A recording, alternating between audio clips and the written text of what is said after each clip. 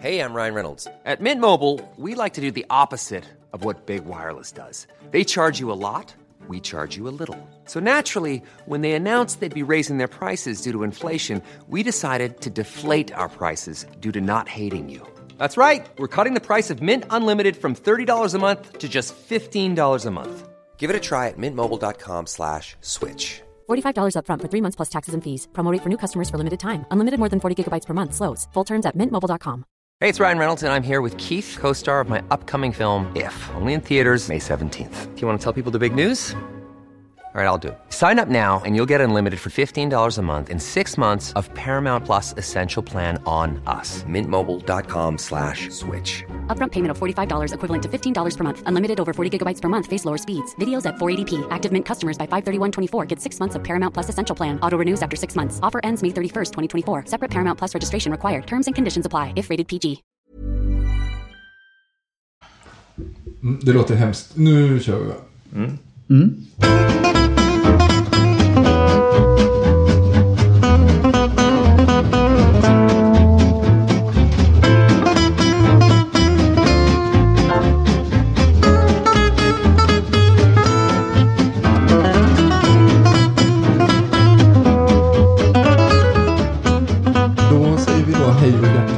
Till den här veckans episod av Handbollspodden Avkast. Josef Pujol ser jag i min skärm, Charlie Sjöstrand ser jag i min skärm. Det gör jag ju nästan varje dag nu för tiden.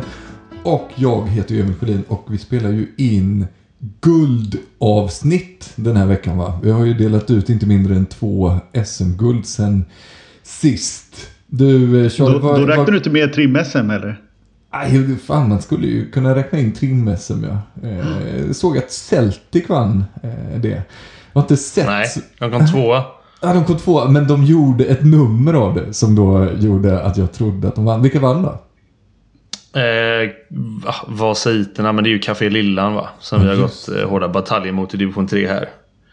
Slog ut, jag ska bara säga Sävehof slog ut Café Lillan i kvalet till Svenska Cupen, så att kan ju inte påstå att de är värdiga vinnare. Spelar du fortfarande? Nej, men jag är ju med på distans, va? Jag har inte kunnat bidra på det sättet, men jag är ju jag och 500 andra är ju med i the roster ändå, så att säga. Ja, vi är med i truppen, ja. Så att jag kan inte påstå att det var 2 värdiga finalister i år i alla fall. Nej, men kul att vi ändå fick in lite trim-SM i det här. För att vi har ju en del att snacka om ändå. Det har ju varit 2 väldigt händelserika finaler. Jag tänker att vi ska börja då med Skuru-Sävehof. Låt oss återkomma också till Sävehof-grejen. Men det kan vi ta i slutet på programmet, tror jag. Så att de lyssnarna som är mer intresserade av själva handbollsgrejen och mindre av internkonflikter i avkast kan droppa av liksom och göra det med gott samvete. Men Charlie då, du var ju i Stockholm, Eriksdalshallen, Skuru, Sävehof satte ner foten ganska rejält mot Skuru. Ja, det blev så. För jag tycker att Skuru gjorde det smart och faktiskt såg ut som att de chockade Sävehof lite grann.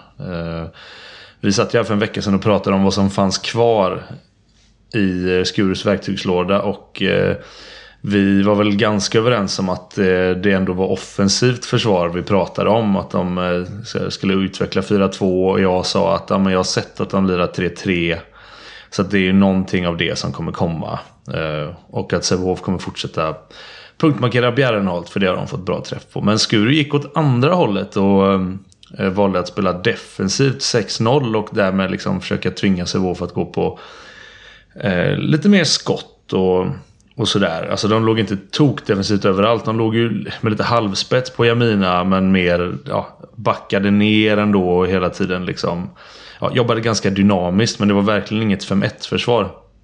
Och fick bra utdelning på det. Sävehof såg stressade ut anfallsmässigt.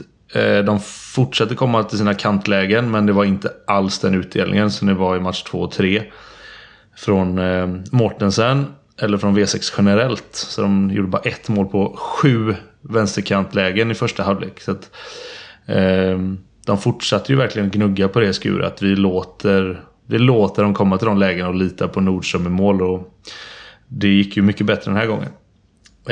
Men anfallsmässigt så var det ju tyvärr så att det inte fanns lika mycket att trolla fram från Skurus del. Utan där var det ju fortsatt väldigt tungrott och Sävehof hade järnkoll på dem. Du och de som har snackat med spelarna, hur långt ifrån att vara 100% tror du de Jong var? Jag vet inte, den frågan har jag inte ställt till henne. Men mitt intryck är att hon i alla fall inte är 100%. Ja, för det är min känsla också att hon är liksom där men inte riktigt. Och det tror jag inte är mentalt. Och jag tror inte det är tekniskt, utan jag tror att det är att hennes fysiska status helt enkelt inte är 100%.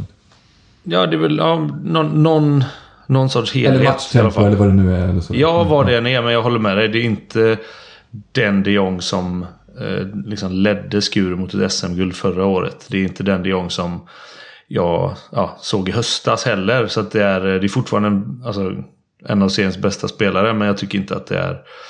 Hon är inte den bästa varianten eller versionen av sig själv i de här finalerna, tycker jag. Ja, men, och det är ju en ganska naturlig konsekvens där. När man är skadad är ju ofta att man inte bara att man liksom är skadad på ett specifikt ställe, utan man förlorar också ganska mycket fysik i allt annat också, i och med att man kan inte träna, man kan inte springa under en period liksom. Så att det är säkert det att också bara det att när man går ner 7-10% liksom i fysisk kapacitet, så tycker jag att man fort blir ganska mycket sämre handbollsspelare. Men och det ska, apropå matchen då också, så är ju lite det som är Skurus problem, det här att de inte kan profitera, säger man så på svenska, på den här fina försvarsstarten liksom. Att de chockar ju Sävehof man överraskar Sävehof och Sävehof får inte alls till det, men det innebär inte ett ryck för Skuru, utan distansen mellan dem är ändå tillräckligt liten för att Sävehof ska kunna liksom göra något av det. Sen så, förutom enstaka som i första halvlek till exempel, Josefin Nordström var jättebra, men så har ju, om man ska se på det stora hela, så har ju också Sofie Börjesson överglänst i 3 av 4 matcher i alla fall. Och speciellt om man slänger in Vilma Kron Andersson också i den ekvationen. Ja, exakt. I första halvleken bidrog hon väldigt stort. Men hon har ju varit fantastisk då, i min bok liksom MVP i finalspelet. Sofie Börjesson. Ja, jag håller med. Och det är, om vi pratar om att Skuru liksom fortsatt vara trygga i att ta sina chanser på att liksom låta Sävehofs kanter ta avsluten och vänster 6 inte ska vinna den duellen, så var det oerhört tydligt vad Sävehof hade pratat om, att inte Elin Hansson skulle få göra 11 eller 13 mål den här matchen, utan de var ju konsekvent att de släppte Klara Petersson Bergsten och Malin Berndahl, och där hade Sofie Börjesson ett grymt övertag. Så det är precis som du säger, Josef, de hade med lite bättre utdelning på en del riktigt bra lägen, så hade Skuru kunnat leda med 3, 4, 5 mål i halvtid. Men målvakten är ju också en del i spelet och allt det där, såklart. Men liksom rent, om man ska gradera ett läge utifrån det här, ett 100% läge eller ett 80% läge, så borde Skuru liksom, hade de fått lite bättre träff på det här taktiska, så borde de lätt i halvtid. Istället stod det 11-11. Och sen var det, sen tog bensinen slut ganska fort, tycker jag, i den andra halvleken för hemmalaget. Känslan från tv-soffan var att Skuru, så länge de spelar max, då är de med. Kanske till och med lite bättre än Sävehof. Men så fort de går bort ifrån sitt max, då är de inte där. Medan för Sävehof så räckte det att vara ganska bra. Så är de ändå, då är de med och matchar liksom. Men när de börjar spela sitt bästa, då är det tack och godnatt liksom. Att det är den typen av skillnad det fanns ändå. Jag vill fråga en grej, Charlie, för det där som Sävehof gör, att de gör en så nästan övertydlig taktisk grej i sitt försvarsspel då, med att stänga ena kanten, släppa andra kanten. Ska det verkligen funka på den här nivån? För att de körde ju det i flera matcher och som sagt då, verkligen övertydligt.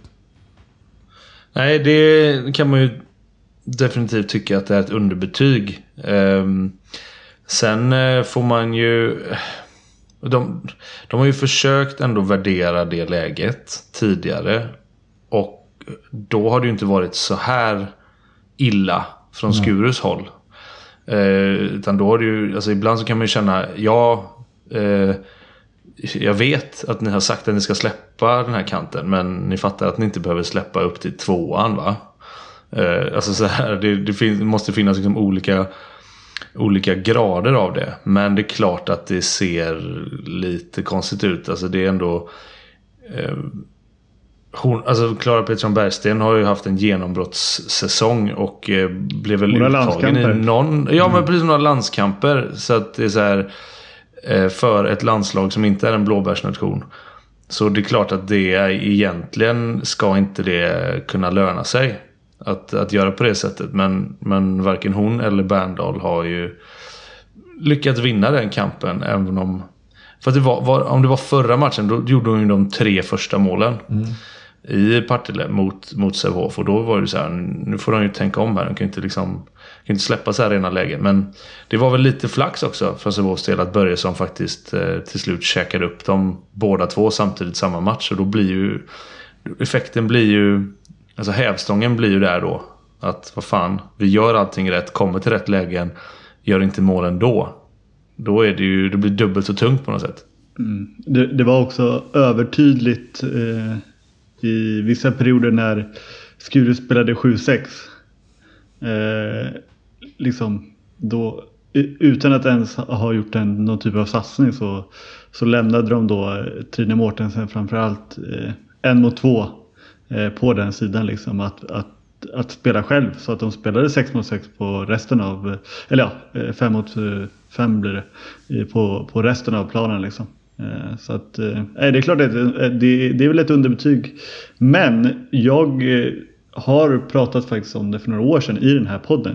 Jag tycker ju att fler lag borde anamma det hela tiden, varje match. Alltså att det är, jag tycker generellt att försvar är för dåliga på att styra motståndaren. Och liksom vilka lägen vill vi ha och accepterar vi, och vilka vill vi absolut inte ha. För det krävs ju lite pannben att skjuta 15 skott. Exakt. När man är van vid att skjuta 3 eller 4. Exakt. Alltså, och framförallt i en sån liksom, möter du typ Kiel, då spelar inte det så stor roll vilka, men i SOE och i handbollsligan också, där det kanske är lite ojämnare även inom lag och yngre och allt vad det kan vara liksom, än på den absoluta världstoppen, att man inte liksom, pressar, tvingar lag att sätta obekväma spelare i lägen så att säga. En annan grej, jag tycker att vi ska passa på att credda sportchefen, Emil Berggren, för att en grej som Sävehof gör är ju att de tappar ju 2 av sina absoluta nyckelspelare i Lundström på högerkanten och Kopang på höger 9. Och tvingas då värva in ersättare mitt under brinnande säsong. Inte det lättaste jobbet som sportchef. Plockar ju in 2 danskor där som gör det väldigt bra i den här finalserien. Och de förutsättningarna är väl ingen annan klubb i Sverige som har att göra på det sättet. Så att det är klart att det underlättar. Hade motsvarande spelare i vilket annat lag som helst gått sönder mitten av säsongen, så hade de fått vara sönder så att säga. Men Sävehof har den möjligheten, och det är klart att det gör skillnad. Så är det definitivt ett liksom styrkebesked, och jag tänkte ta vid där du sa att jag är helt enig med dig. Jag vet att vi har haft diskussioner i den här podden också, och jag själv har lite grann så här provokativt frågat eller efterlyst att man ska vara mer cynisk i att liksom så här, hur många lag i SOE har spelare som om ettorna konstant skär passning från mittnia till ytternia? Hur många har mittnior som är så pass duktiga att de kan ställa om och leverera en bra crosspassning ut i kant? Inte jättemånga. Det har ju varit Önnereds stora framgångsfaktor, bara den specifika detaljen med att ha liksom skärande ettor och lyfta, tvåor som går på såna här koreanska inbrytningar som det så fint heter. Ja, och det är lite samma med det här kantspelet då. Alltså, jag tittar lite snabbt då på två av de bästa V6-orna då i den här ligan. Jag vet att du hade upp Linn Hansson i Heid som har gjort en jättebra säsong. Men om vi liksom fokuserar på de här två vänsterkanterna bara. Elin Hansson som är vår nummer 1 i landslaget just nu. Och som vi berömmer med rätta. Och som hade en helt fantastisk final. Förutom kanske sista matchen där det inte stämde för henne. Och Trine Mortensen som hade 2 matcher där det var helt fenomenalt. Det var så här, okej, hon kan ju hoppa från kafeterian och göra 11 på 12. Över säsongen så har Elin Hansson 66 i avslutningsprocent. Trine Mortensen har 63%. Och då är det ju en hel del kontringar i de målen. Så att liksom man kan ju, alltså från kanten så är ju siffran lägre än det här. Så att det är 6. Så att man är mål på 6 av 10 kantlägen. Då kan man ju förstå att om du då tar en spelare som inte är på den nivån. Du tar liksom segmentet under de här 2 bästa. Ja, då är det ju frågan om man inte tjänar på att låta kantspelare hoppa på ganska stora vinklar. Man har ju en bra chans varje gång. Och det blir ju så här, på ett sätt är det ett svaghetstecken som du säger. Men jag gillar ju å andra sidan cynismen från båda tränarna i det här fallet. För att jag tror att det här är ju enda sättet att gå vidare. Fortsätta utmana det. Och så måste man facea det. Och så får man göra sådana matcher då som Bergsten gjorde i match 3. Som Mortensen gjorde i match 2 och 3. Elin Hansson så här. Okej, det ska inte löna sig. Så nu är det fan upp till oss att slipa på det här liksom. Men än så länge så är ju sanningen att det gör det. Ja, och Sävehof försökte ju något liknande cynism tror jag i match 1. Med att vara sådär ultradefensiva och låta Skuru skjuta. Bara att det liksom det bet dem lite i röven kring mittsexspelet och att Skuru sköt ändå inte så att säga. Men det brukar ju ofta vara ett typ av försvarssätt att acceptera skotten utifrån liksom. Värdiga vinnare Sävehof. Inga tvivel om den saken. Vi kommer komma tillbaka. Jag tror att vi ska försöka släppa ett avsnitt till nästa vecka där vi summerar säsongen lite mer och också blicka framåt nästa säsong. För det kommer ju hända mycket grejer i Sävehof och spännande grejer och sådär. Men det tar vi då helt enkelt. Hatten av för Sävehof. Grattis. Är det någon spelare, något taktiskt drag förutom det vi har varit inne på som ni tycker att så här, ja, men det här måste vi också nämna? Nej, men man kan väl, eller ja, man måste ju nämna, inte specifikt, men Jamina Roberts var alltså, om jag inte missminner mig, hon var alltså nominerad till världens bästa spelare. Och även om hon inte vann, eller på vänster 9 tror jag.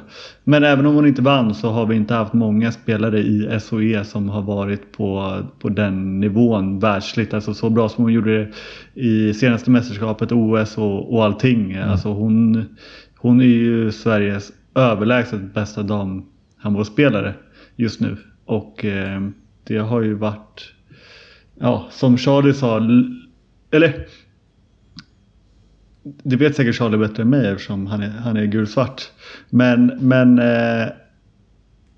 det kändes ju när de flyttade hem som att Jamina behövde, att det kanske inte nödvändigtvis var på lånad tid. På så sätt att hon har ju utvecklat något enormt sen hon faktiskt kom hem. Dels genom att ha fått vara skadefri. Hon fick ordning på det där knät som hon hade väldiga problem med i flera år.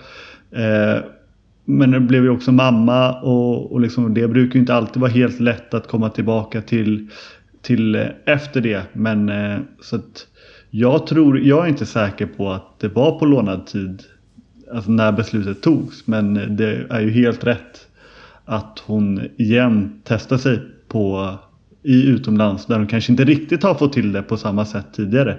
Alltså nu, man ska inte glömma bort det, att Vipers, det är ett av världens bästa lag. De vann Champions League förra året och är klara för Final Four igen. Så att det blir en cool utmaning och väl värd. Verkligen. Och med de orden då så riktar vi blicken åt herrarnas final. Och den matchen är ju något av det absolut sjukaste man har sett i hela sitt liv. En match som har den allt, eller? Finns det någon komponent som man saknar? Det är jämnt. Den lutar åt båda hållen under matchens gång. Den har finesser. Alltså Charlie, du sa ju individuella prestationer. Verkligen, du sa ju det så himla fint. Kim Andersson gick ju upp i första anfallet och drog in en passning på linjen. Och bara så här, ja, en passning bakom ryggen för Kim Andersson. Det är inte ens extra special. Det är bara en passning han har i sin grundrepertoar. Några skott från både Skövde och Ystad som var helt otroliga. Det var kämparinsatser, det var något rött kort på Christian Svensson som inte borde vara ett rött kort, tyckte många. Några tyckte att det borde vara det. Och sen så har vi den här avslutningen som är, den är helt otrolig. Matchen står och väger. Skövde kastar bort bollen. Ystad ska göra sista anfallet. Inga problem, tänker man. Oj, vad mäktigt om de sätter den på hemmaplan. Då kommer Jack Turin av alla människor på en inbrytning. Tar bollen, studsar över plan. Jag skiter i vem som vinner av Ystad och Skövde. Men jag stod upp och skrek bara: skjut framför tv-soffan liksom. Och Jack studsar i goda ro, långsamt och hela vägen fram. Hoppar från 6 meter, hänger länge och gör mål. Eller inte.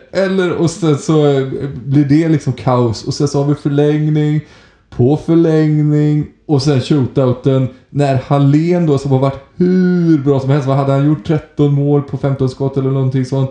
Den som man verkligen inte tror ska missa. Går in och missar första. Och sen sätter de alla. Och Julius Lindskog Andersson med fina skägget och det långa håret går in och avgör på hemmaplan. Det saknas väl ingenting i den här matchen? Nej, och just det, nu under slutspelet, eller när det är matcher så här, då sitter jag ju med anteckningsblocket för att notera om det är något vi ska snacka med inför podden. Men nu kollade mina anteckningar, det stod bara match 4. Så jag tror att liksom sen bara satt med öppen mun och dreglade under matchen för att precis det finns ju bara 2 vägar att gå med anteckningarna där. Antingen lämnar det helt blankt som du gjorde, eller så kommer man med så här skrivit ett fullt anteckningsblock. Ja, exakt. Nej, det var bland det sjukaste och också lite kul det där att ja, eller föranleddes gjorde det väl inte, men det har ju parallellt har det ju pågått någon typ av debatt kring det här med initierad då av Patrik Ekwall, som ju är en ny handbollskrönikör på Expressen, om att det ska vara gå tillbaka till en final kontra det här finalspelet. Och jag vet inte, tajmingen i det, med tanke på det finalspelet vi har haft, med bra timing faktiskt. Ja, men det är helt otroligt eller okänslig spaning är det kanske att ta i, men det liksom känns som att han är så jävla snett på det alltså. Men jag tycker lite synd om Patrik Ekwall där, för jag fattar ju precis var han kommer ifrån. Expressen ska göra en handbollssatsning och Patrik Ekwall ska vara ansiktet utåt för det, och alla vi andra står ju och applåderar. Fan vad kul. Alltså så här, ju fler som bara jättebra att en av Sveriges största kvällstidningar, ja fine, skit egentligen vad du säger. Men det är ju så när man är krönikör, det är ju det som är att han måste ju, det är så givet att jag har inte ens läst krönikan. Det räckte för mig med att läsa rubriken, så var det bara så här: ja, han vill ju göra en vattendelare här. Han vill ju precis ha igång den här debatten. Och är så här, jag skiter egentligen vad hans åsikt är. Och jag är inte ens 100% säker på att hans åsikt är att det ska vara tillbaka till en final. Han vill bara, nu ska jag slänga in det här vedträdet och så är vi igång. Men som du säger, tajmingen på det är ju bara så här. Han var otur Patrik. Jag tycker du kunde fått en lättare start. Ja, men jag säger, fan. Jag tycker lite synd om honom där. Ska vi bena ut matchen då, situation för situation? Jag skulle vilja börja i Christian Svenssons... Vi kan ju faktiskt börja lite... Eller ska vi skita i match 3, eller? Vi har inte poddat sånt där. Ja, absolut. Ja. Det finns inte en enda grej jag vill veta om match 3 faktiskt. Nej, för där har jag anteckningar nämligen. Så där har jag lite grejer. Det är så roligt att säga om anteckningar, för så är det varje match. Alltså så här, jag och Jenny Linnell, vi jobbar ju aldrig ihop förutom när det är finaler. Och det är ju jävligt kul liksom. Men det är så här, hennes papper både innan och efter är ju så här, det är grön färgpenna för första halvlek och röd för andra, och hon har liksom så här, hur många är från kanten, hur många är från kontring, hur många är där, alltså det är där, och det gör hon under tiden som hon kommenterar match eller står i studion. Och så här, fan, jag kanske borde göra det med. Så tittar jag på mitt sånt här matchprotokoll, då så här, när jag kollar det i halvtid, då står det så här, då är det 2 streck på Kim Andersson och så är det 1 streck på Jack Turin. Och sen glömmer jag bort det. Så det är så här, det är 2-1 i halvtid på mitt papper. Och sen en liten gubbe som du har ritat med det. Ja, men precis. Och sen släpper jag det. Och liksom, och ibland känner jag så här att jag kommer med min väska. CS7. Jag kommer med min väska bara för att det känns löjligt att komma utan en väska.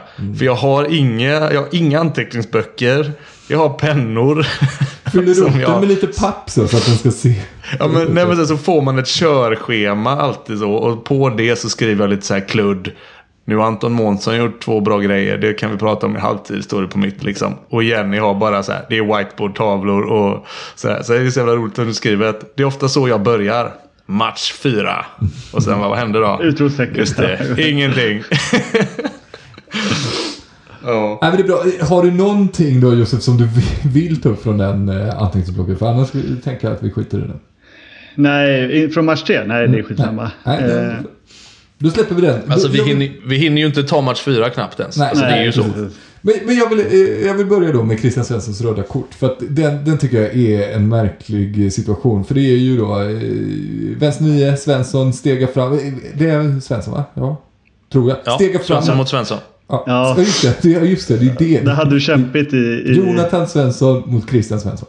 Jonathan Svensson studsar fram, stegar, halkar till och får då huvudet in i Christian Svenssons bröst. Och Christian Svensson får då rött kort. Jag blev väldigt förvånad. Hur har snacket gått, Charlie? Vad är det de tar det på, så att säga?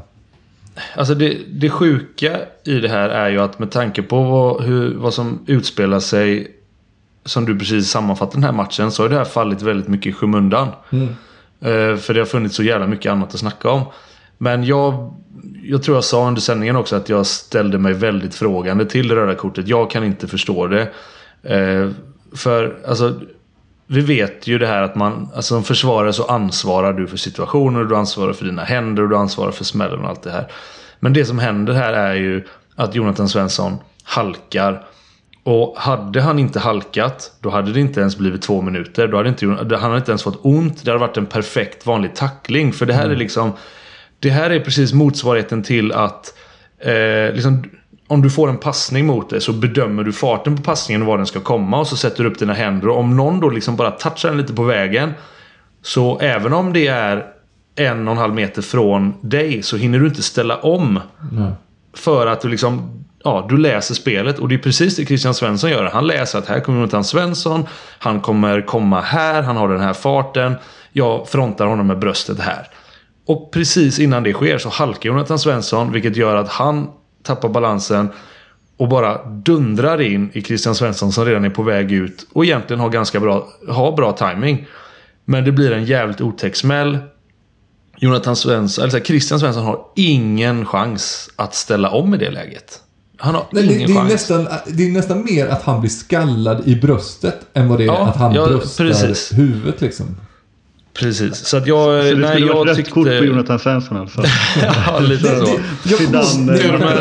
Jag så och dömde lite fotbollsmatcher. Då kommer jag ihåg att de på någon domarutbildning sa det att om någon sparkar en annan i huvudet, Men liksom så här, så kan den som sätter dit huvudet få rött kort för att det är den som skapar den farliga situationen om den andra var först. Den som är först in i situationen väljer spelsätt. Man har ju aldrig sett någon få rött kort för att bli sparkad i huvudet, men rent teoretiskt så verkar fotbollens regelbok funka så i alla fall. Ja, och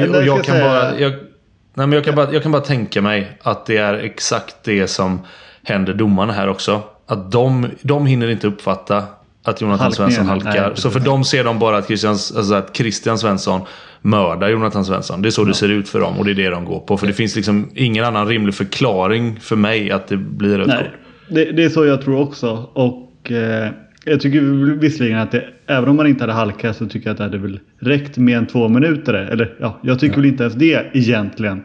Men nu generellt så går ju domarna väldigt mycket på effekten av situationen. Och effekten är ju att Jonathan Svensson får ett ganska saftig bröstvärmare rätt i ansiktet liksom. Jag tyckte bara så himla synd om Christian Svensson, för det känns som att han har en så himla lång karriär och nu är han så nära och han kan få vinna guld med sitt Skövde som han vill så himla gärna och så får han sitta på läktaren. Det kändes så här, inte rättvist riktigt att inte han får vara med under tiden det avgörs. Det är den första situationen. Vad är det mer för situationer? Jo, den stora snackisen då. Det är ju Jack Thorins fina bollstöld med. Vad kan det vara? Kanske 6-7 sekunder kvar. Nej. Och sen då 7 sekunder? Vad är det då? 3? Ja, men han springer väl 20 meter så fort han kan. Så jag hoppas att han gör det snabbare än 7 sekunder. Hur känns studsare? Ja, okej. Men säg att det... nu är du inne och petar i någon jävla detalj. Men det är några få sekunder i detaljer. Förlåt. Det är några få sekunder kvar. Och han studsar långsamt upp. Hoppar från 6 meter. Hänger. Skjuter sen. Och sen så blir grejen då om det där ska vara mål eller inte. Har visslan ljudit före bollen korsar mållinjen eller inte. Och där gör ju då Mattias Wettervik som är måldomare. Han blåser ju så att säga godkänt mål. Men Charlie, där vet jag att ni har varit inne och pratat om det. Att det han signalerar är egentligen inte om han tycker att bollen är inne före eller efter signalen. Utan snarare om målet har skett regelrätt. Typ att det inte är några våldsamheter eller övertramp eller något sånt där. Ja, precis. Alltså från domarens synvinkel så är det här ett godkänt mål. Det är inget stegfel, det är inget övertramp. Han landar inte i målgården och bollen har passerat mållinjen. Och någonstans på vägen över mållinjen så ljuder matchklockan. Men domaren är inte... Han kan inte göra den bedömningen på plats där, för det är inte så pass tydligt. Och det är heller inte hans ansvar att hålla koll på tiden. Liksom på den här nivån så springer inte domarna runt med en klocka och stoppar den. Utan det är liksom sekretariatet som sköter det. Och den officiella tiden är matchklockan i hallen. Det är inte domaren, även om man skulle ha en egen tid på klockan. Liksom. Så det är precis som du säger. Han ser framförallt är det inte den i tv. Nej, det där ska vi komma tillbaka till, Josef. Eller vi kan ta det nu direkt. För att diskussionen efteråt har ju varit att man från Skövdehåll, deras officiella Instagramkonto och framförallt deras fans då, såklart vill att det här målet ska godkännas. Och det gör man med hänvisning till tv-bilder där man ser klockan i tv-bild. Men där vet ju du, Charlie, mer bättre än någon annan att tv-bildens klocka är en helt annan än matchuret. Jag tror väl att så som jag har förstått också, är det ju också väldigt många som just reagerar på det här med Wettervik. Alltså att han gör måltecknet. Så att ena delen i det har vi ju rätt ut då. Att Wettervik gör ett annat tecken. Nu har vi också rätt ut då att matchuret är en annan och att det kan diffa lite grann. Den tredje grejen då, Charlie, hur gick sen då? Just det är delegatens ansvar att kolla tiden. Ja, och här gäller det att... Och här säger jag direkt full disclosure liksom, jag vet inte om det är delegaten eller om det är sekretariatet, för det är ju olika saker liksom. Sekretariatet är ju de som faktiskt trycker liksom så här, nu är det något, deras grej är att sköta tiden. och ha koll på så här, hur många utvisningar nummer 2 haft. Delegatens uppgift är ju att ge gula kort när någon har varit taskig. Precis, det har vi ju slagit fast. Det är all up to stage. Men ja, det är fint. Nej, men, ja, absolut, men delegaten och sekretariatet sitter ju där ihop. Och absolut. Och liksom, delegatens uppgift när vi sitter här och raljerar, som vi ofta gör, med rätta också, är ju att men han ska se till att det inte blir omspel. Hen. Men det var en han i det här fallet. Och låt oss bara vara ärliga här. Att hade det här målet godkänts och protest lämnats in från Ystad, då hade det blivit omspel. För att signalen ljuder ju innan bollen går i mål. Så att delegaten sköter ju, om det är delegaten som har fattat det här beslutet, vilket jag inte är helt säker på, det är i samråd med sekretariat och domare, då hade det blivit omspel liksom. Så att han sköter det här helt fläckfritt. Och du som är i hallen, du ser ju och hör det där bättre än oss som sitter i tv-soffan såklart. Ja, du men direkt, så är det. Både du och Jenny sa ju direkt så här, men inga konstigheter, det där var inte mål. Nej, det är 100%, jag kände det direkt att jävlar, lite det undrar jag. Lite konstigheter, sa ni. Jag är lite, okej. Jo, men för att jag vet inte fan det är så konstigt. Jag sa, jag undrar om den verkligen var inne, sa jag. För att det kändes definitivt inte så. Vet du vad du sa förresten under kontringen? För det är faktiskt en av mina få anteckningar från matchen. Har du hört det? Nej, vad säger jag då? Att när Julius Lindskog missar passningen, då skriker du bara: Vad händer? Så 3-4 gånger. Jätteroligt. Vad händer? Ja, fantastiskt. Ja, hur fan vad sjukt. Ja, men du fattar ju då hur det var att följa det här dramat på plats. Det var helt sinnessjukt. Men det var ju så här, jag bara, okej, han kommer ju göra mål här nu. Men det gick så jävla långsamt. Jag tittar på jumbotronen och bara, men nu är det bara 3 sekunder kvar och du är på halva plan. Vad fan håller du på med? Så här, men ska du hoppa från 6 meter? Okej, ja, men då får du skjuta snabbt. Du har inte skjutit än? Och så bara, nej. Och så pang. Så jag är... Det är ju också fucking Jack Turin. Skjut från 13 meter. Skjut i steget, du gör mål. Jag vet, och det är det som gör det så jävla grymt. Alltså jag kan knappt föreställa mig den ångesten han har. Alltså, visst, han vet... Alltså, han vet inte att det är exakt så många sekunder kvar, men han vet fan i mig att det är jävligt ont om tid. Och någon borde ropa liksom, skjut, för helvete, skjut. Och att han inte bara, jag hade förstått om han drog den från halva plan och hade 4 sekunder över, för att säga, jag visste inte. Det hade man ju förstått. Det är klart att det hade varit lite pinigt, men det hade man ändå förstått. Ja, och sen liksom också en sån här grej, det finns bara en jumbotron. Så det finns ingen annan matchklocka på någon av kortsidorna eller långsidorna. Så han kan inte se någon klocka någonstans. Och sådär. Men ändå att han tar det så jävla lugnt. Och så... Nej, men jag är som sagt, jag är övertygad om att signalen går innan. Ja. Och alla visselpipor som hörs. Domaren, om han blåser i pipan. Om det blåser i en pipa från sekretariatet. Det är också så, först ljuder matchklockan, sen så blåses det i pipor. Och det är som sagt Hesa Fredrik, eller vad vi fan vill kalla den i hallen. Det är officiella tiden, det är officiella signalen. Och den ljuder innan bollen går i mål. Jag är ledsen. Det går inte och varenda jädra så kallat bevis som har skickats i form av slowmos och liksom, jag vet inte hur många klipp som helst som ironiskt nog har postats av liksom Skövde-anhängare. Det finns inte ett enda som motbevisar det, utan varenda ett styrker det jag säger. Däremot så kan man ju absolut ifrågasätta om det är rimligt att det är så här det ska gå till. Att liksom att absolut, det ska vara så att det sitter 3 personer eller 2 personer så här. Ja, men jag tror inte den här bollen var inne. Vi säger att den inte var det. Borde man utarbeta något system för att liksom man faktiskt ska kunna kolla det.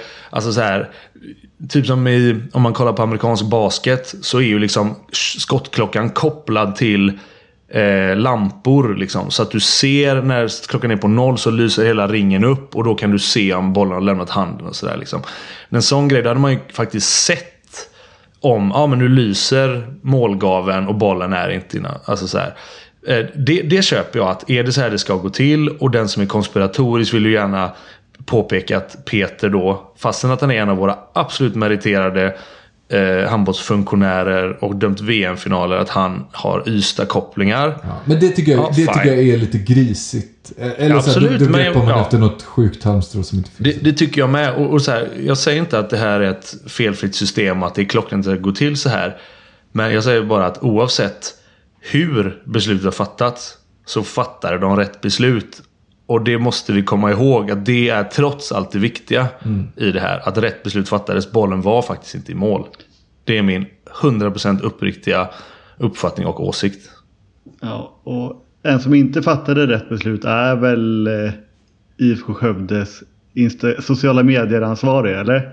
Ja, de gick hårt och snabbt till motangrepp. Det var ju en text som var offensivt formulerad. De skrev ju någonting om att egentligen borde vi vunnit, men idag hade vi för många motståndare mot oss och så. Jag vet inte. Oprofessionellt. Oprofessionellt är det. Rätt eller fel, det kan man ha olika åsikter om, men att ett officiellt Instagramkonto gör så, det är oprofessionellt. Så är det bara. Förlängningen då. Vi måste prata lite om förlängningen också. Alltså, även den svänger ju lite fram och tillbaka. När började ni tänka att det här kommer, alltså så här, den lutade lite Skövde ibland och sen lite Ystad ibland. Hur gick era känslor? Vilka trodde ni skulle vinna?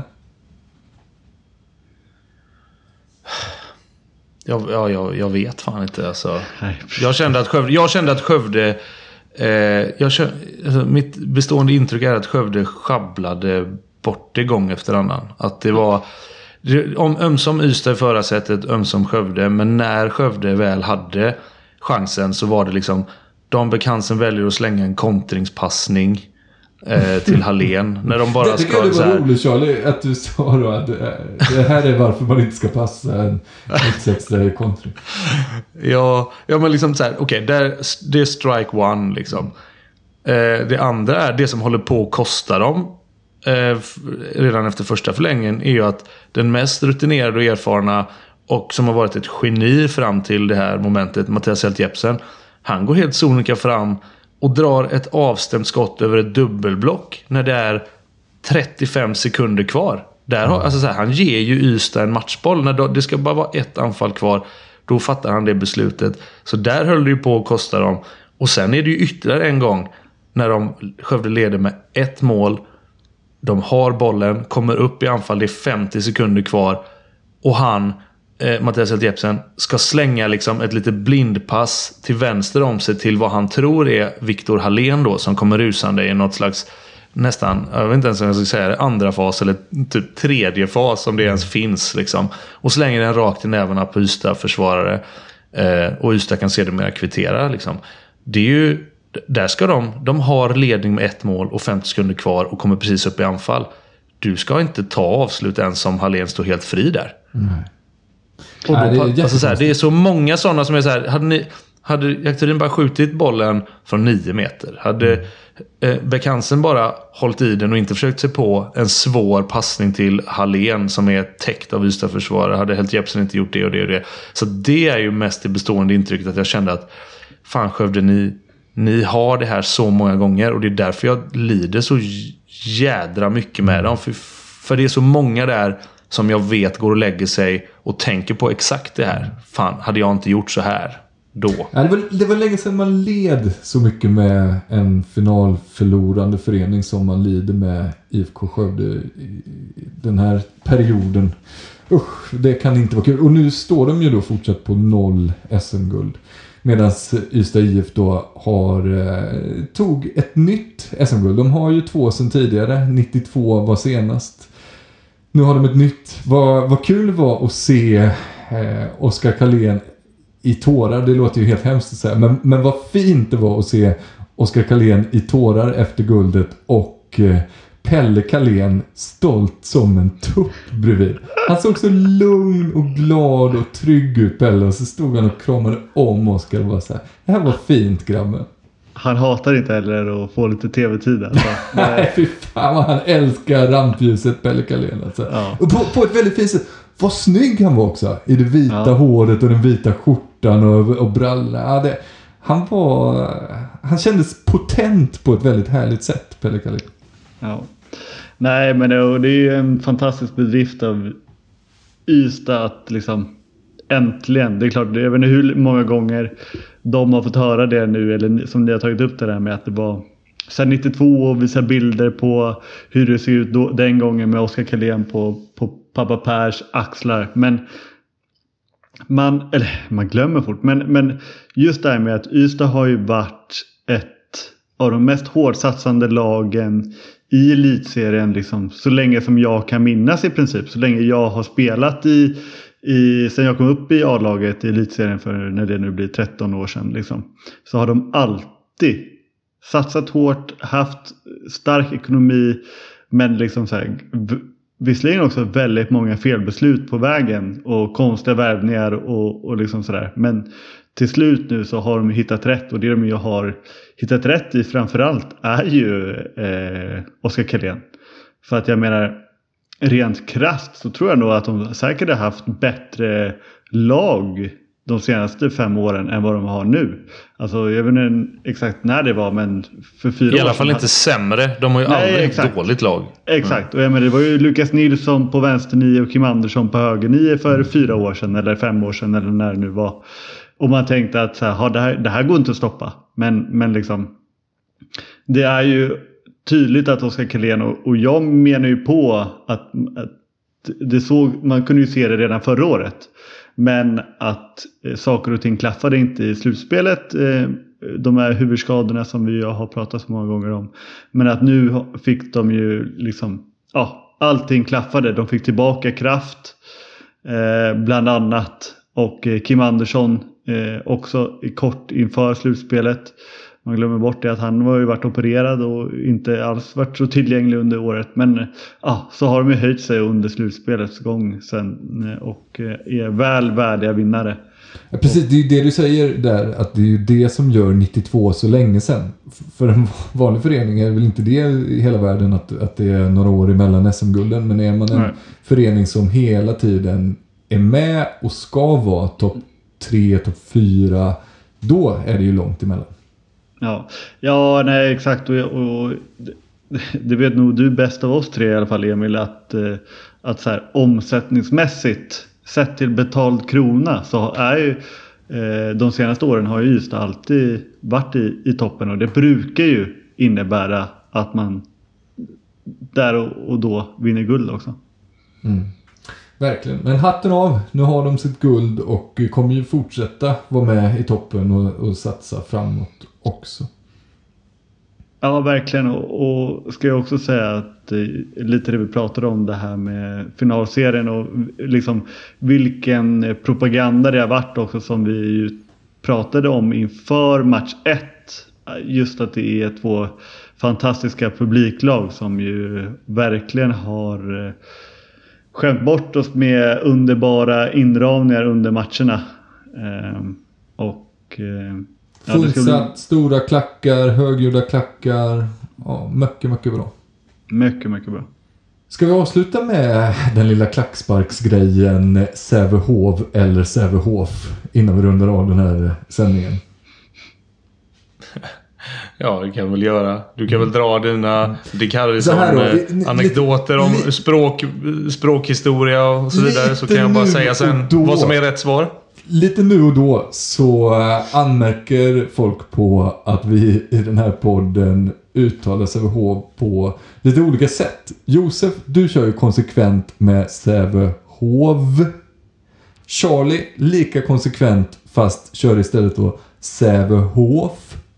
Jag själv, totalt ambivalent. Ibland Sävehof, ibland Sävehof.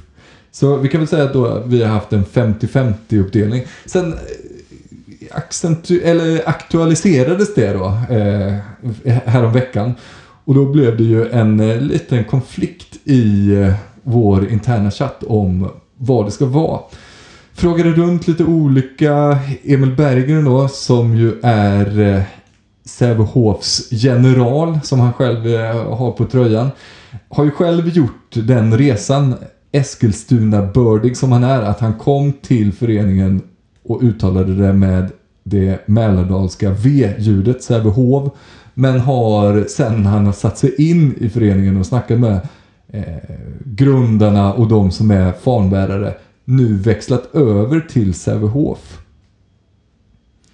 Där någonstans står vi ju nu då, med 2 olika läger, och landet är ju delat i vilket av dem som är rätt och fel.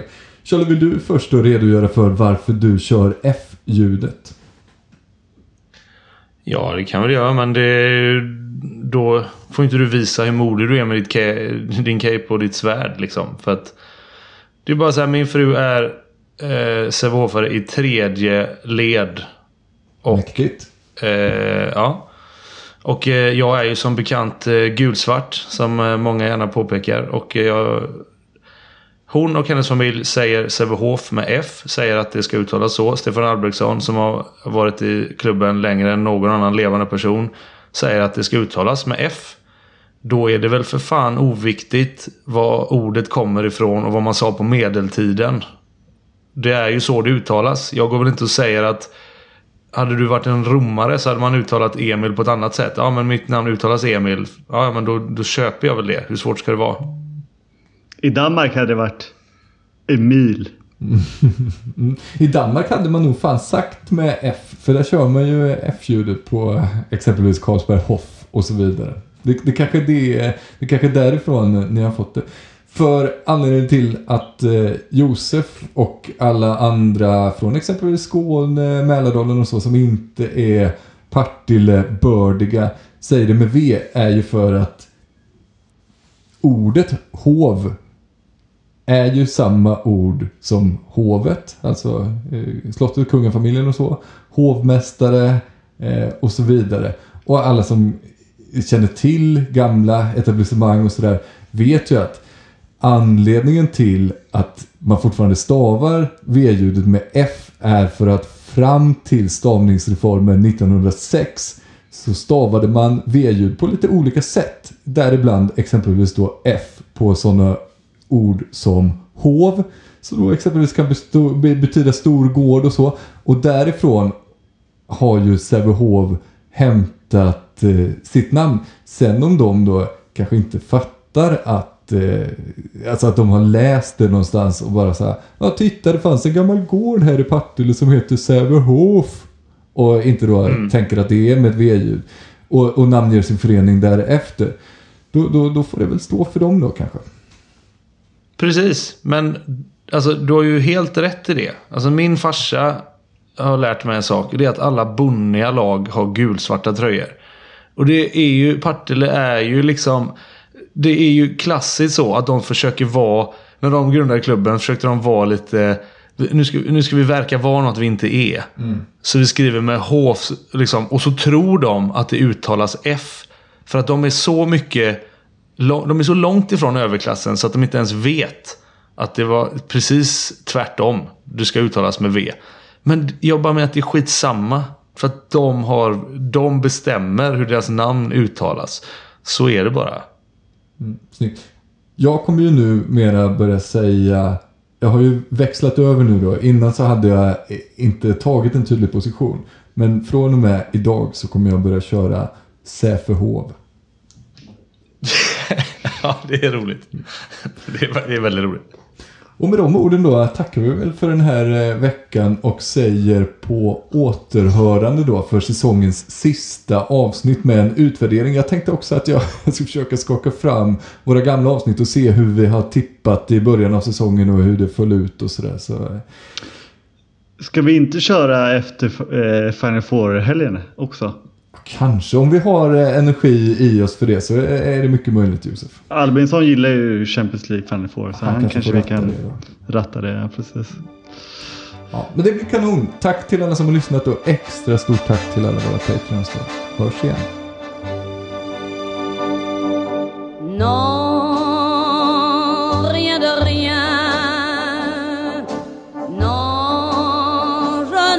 regrette rien, ni le bien qu'on m'a fait, ni le mal, tout ça m'est bien égal. Non, rien de rien. Non.